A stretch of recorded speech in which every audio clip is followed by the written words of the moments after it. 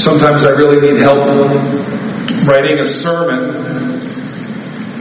My job as a preacher has three parts. First, I have to understand the biblical text literally and grammatically.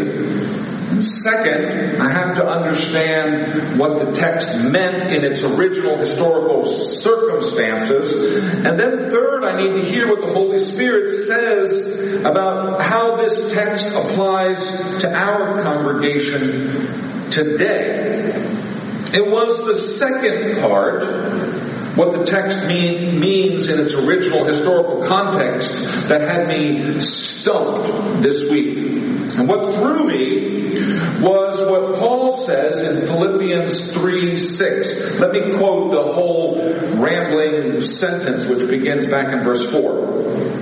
Paul writes, "If anyone else thinks he has reason for confidence in the flesh, I have more.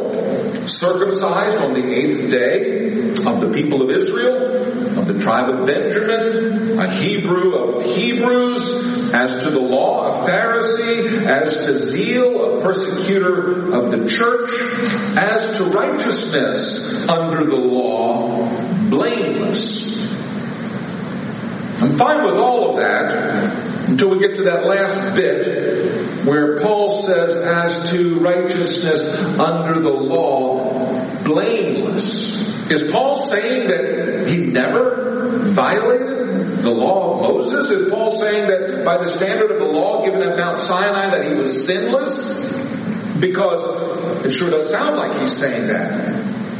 Now, if you are an evangelical Christian, there are a couple of verses that you have had drilled into your brain. Verses like, all have sinned and fall short of the glory of God. Romans 3:23. And none is righteous, no, not one. Romans 3:10. And how about, the Lord looks down from heaven on the children of men to see if there are any who understand, who seek after God. They have all turned away. Together they have all become corrupt. There is none who does good, not even one. Psalm 14, verses 2 and 3. A fundamental assumption of evangelical Christianity is that every single person is a sinner in the sight of God, and that every single person needs a Savior, and that only Jesus fulfilled the requirements of the law of Moses. So what in the world are we supposed to do with Paul claiming that according to the righteousness of the law he was blameless? I needed some help with the historical context of this passage, and so I turned to R.C. Sproul and to John Calvin for a little bit of help. Here's what Sproul writes. In calling himself blameless, the apostle is not confessing that he was sinless before coming to Christ. The term blameless is a standard description of the Old Covenant saints who were exemplary in keeping the Mosaic Law. A standard description of Old Covenant saints who were exemplary in keeping the Mosaic Law. David applies this term blameless to himself in Psalm 18, where we read, "The Lord dealt with me according to my righteousness. According to the cleanness of my hands, he rewarded me. For I have kept the ways of the Lord, and have not wickedly departed from God. For all his rules were before me, and his statutes I did not put away from me. I was blameless before him, and I kept myself from guilt. So the Lord has rewarded me according to my righteousness, according to the cleanness of my hands in his sight." Now, David, of course, knew that he wasn't sinless. One need only read Psalm 51, the great confessional psalm, in which David says that he was sinful from the day he was born. And yet, David is able to use this term, blameless, for himself. Sproul argues that this term applied to, quote, those who kept the festivals and the Sabbaths, who tried to put the commandments into daily practice, who offered the proper sacrifices to atone for transgressions. But although such individuals were worthy of imitation, blameless individuals such as David and Zechariah were still sinners. End quote.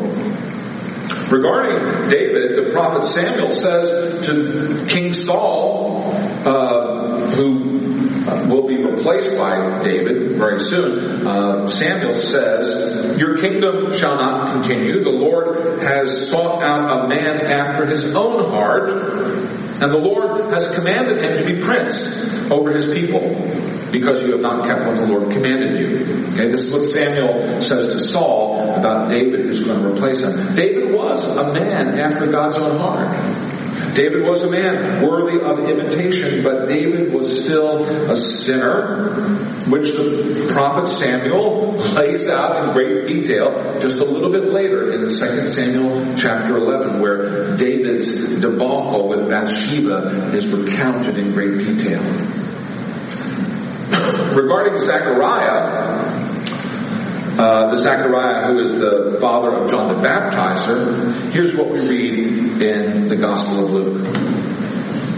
"In the days of Herod, there was a priest named Zechariah, and he had a wife, Elizabeth, and they were both righteous before God, walking blamelessly in all the commandments and statutes of the Lord." Zechariah and Elizabeth are admirable people, worthy of imitation for sure, but in the first chapter of Luke, we not only hear them called blameless, we also witness Zechariah sinning by disbelieving the word of God from the mouth of the angel Gabriel, and then being punished for it. Gabriel tells Zechariah that, like Abraham, he is going to receive a child in his old age from his wife who has been barren all these long years. And Zechariah does not believe the word of the Lord to him. And for his disbelief, and what sin is more primary than not believing the word of God? For his disbelief, Zechariah is struck dumb by the angel, this individual whom Luke calls blameless. According to Sproul, the term blameless is a standard description of Old Covenant saints who were exemplary in keeping the Mosaic law. Blameless but not sinless. People we should imitate, but people who still need a Savior. Here's what Sproul says. Such blamelessness remains a worthy goal for God's people today. Trouble only arises when sinners start believing that their general conformity to divine standard makes a claim upon God that we deserve to be declared righteous by our works. Our blamelessness is not enough to save us. Therefore, those who think blamelessness is sufficient to get them into the kingdom, such as the pre-Christian Paul, are utterly lost until they rely upon God's grace in Christ alone. End quote.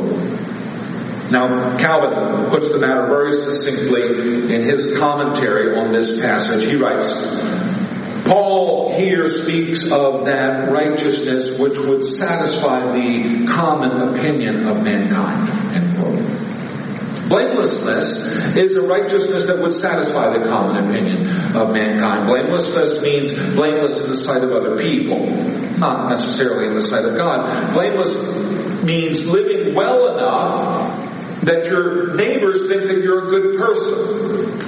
Blamelessness is an admirable thing to achieve. It is a worthy goal. And Paul, prior to his encounter with Christ, prior to his conversion, was blameless in this way. So, thanks to Sproul and thanks to Calvin in putting to bed my concerns about this passage, this concern that perhaps Paul was claiming to be sinless. He's not. He was a pretty darn good guy. We can admit that. He was better than your average Jew. He worked really hard to keep the law of Moses. When it comes to righteous obedience to the law of God, Paul was pretty much at the top of the heap of humans. But Paul's point here is that even being the most righteous member of the chosen people of God, with all of the benefits and all of the blessings that entails, all of that Paul was willing to throw away. All of that Paul considered rubbish so that he might instead know Christ and know a righteousness that comes from God. Paul had a kind of righteousness of his own. There was some sense in which Paul was a good guy, a religious guy, an honorable guy, a rule-following guy. He had a righteousness of his own making, and maybe his level of righteousness was high enough that he could rightly apply to himself the term blameless, which Sproul calls a standard description of the Old Covenant saints who were exemplary in keeping the Mosaic Law. But keep in mind that even if Paul is blameless in that sort of way, Paul still says about himself in the Epistle to the Romans, quote, "I do not understand my own actions, for I do not do what I want, but I do the very thing I hate. I have the desire to do what's right, but not the ability to carry it out. For I do not do what the good I want, but the evil I do not want is what I keep on doing. Wretched man that I am, who will deliver me from this body of death?" Human sinfulness is deeper than merely failing to follow certain rules. Paul puts his finger on the perversity of human sinfulness. Even when we want to do the right thing, we often find ourselves doing the wrong thing. Who hasn't had that experience? The solution to our sin problem is not just turning over a new leaf. It's not just doubling down and trying harder. What we need is not more willpower or greater resolve. What we need is to be delivered from this body of death. Sin is baked in to who we are as fallen creatures. There is no amount of personal effort that's going to change our fundamental reality. There's no amount of work or willpower that will turn a sow's ear into a silk purse. There's no amount of human righteousness, even a righteousness as refined as Paul's, that will make us right with God, that will make us meet the divine standard. And that's because our human nature, the very way that we operate naturally and normally, is bent and fallen. What we need is not greater effort. That will only lead to more of the same. What we need is to be delivered from, taken out of, taken away from our fallen nature. And that is what Paul found in Christ. Because by union with Christ, Paul discovered that Christ's nature, Christ's righteousness became his nature and his righteousness, his old man. His old nature began to die and began to be replaced with a new man and a new nature. Now this is a spiritual mystery, but nothing could be truer that in Christ we are born again. We're made new creatures. The past is gone, and the promise and the fulfillment and the glory are in the future. By faith we are united to Christ, and when we're united to Christ, our old, twisted, bent nature is dissolved by Christ's perfect, eternal nature. Who we were is taken apart piece by piece and is replaced by who we're becoming. And what we're becoming is the very image of Christ himself. We are going to need a perfect righteousness to be able to stand before God on Judgment Day. God does not grade on a curve. God will not overlook our shortcomings. God will be 100% faithful to his unchanging law. And by our own activities and efforts, we will never attain the righteousness we need to be able to stand before God. We can never obtain it, but we can receive it passively as a gift from God in faith. Here's what Paul writes. For his sake I have suffered the loss of all things and counted them as rubbish, in order that I may gain Christ and be found in Christ, not having a righteousness of my own that comes from the law, but that which comes through faith in Christ, the righteousness from God that depends on faith. Now let me draw your attention to two little prepositions in that passage. In Christ and from God. In Christ and from God. The righteousness that will stand us in good stead with God on Judgment Day is not our righteousness. Rather, it is a righteousness from God. It comes from God. It is God's own righteousness. Where and what is that righteousness from God? Well, it is the perfect sinless life of Jesus himself. Jesus fulfilled all righteousness by living a perfectly obedient life. So the righteousness that we need is from God. It's the righteousness of Jesus. And the way that we get that righteousness is by being in Christ.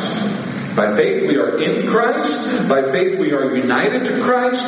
And by this union with Christ, in faith, the righteousness of Christ, which is a righteousness from God, becomes ours. That righteousness alone will save us. We're not saved because God ignores His law. We're not saved because God gives us a get-out-of-jail-free card. We're not saved because God is soft-hearted and sentimental. We are saved when we stand before God in a perfect righteousness. Not one that we've created actively ourselves, but one that we have received passively from Christ by faith in Christ. That's the core of the gospel. That's what we need to understand. Because many people are on the highway to hell thinking that they're going to be saved because, they're pretty good. Because they're not as bad as some people are. Because, maybe they're righteous by the standards of the world. But the world will not be our judge on Judgment Day. So why should we care what the world thinks? God, who is unchanging, who is the same yesterday, today, and forever, will be our judge. And so, knowing what God says about that judgment is all important. And here's what God says in His Word. It's rather simple. The wages of sin is death, but the gift of God is eternal life through Christ Jesus our Lord. All of us have sinned, so all of us already have earned the first part of this little verse, the wages of sin is death. That's the bad news of the gospel. But then the second part of that verse has the good news of the gospel. The gift of God is eternal life through Christ Jesus our Lord. Eternal life. The total opposite of death. That's what we're shooting for. Eternal life. And as it turns out, the greatest prize of all prizes is not an award for a well-run race. It's a gift. It's a gift of God. Well, then, please tell me how I can get this gift. The answer is through Christ Jesus our Lord. Eternal life comes to us as a gift through Jesus Christ. Paul gave up everything he had in this world so he might cling to that one thing of surpassing worth of knowing Christ Jesus as his Lord. Paul suffered the loss of all things and counted everything that he had acquired as rubbish, because he had gained Christ and found in Christ this righteousness that would save him. Paul knew that he was soon to receive the most valuable, the most all-surpassing possession a human can possibly have, namely resurrection from the dead and eternal life with Christ. Paul is writing this letter from the cusp of possessing what's been promised to him in Christ. He writes this letter from jail. He's soon to be executed. He's standing at the doors of eternity, and he's celebrating this gift that he's already received. Eternal life through faith in Jesus Christ. Paul knew that he was close to death.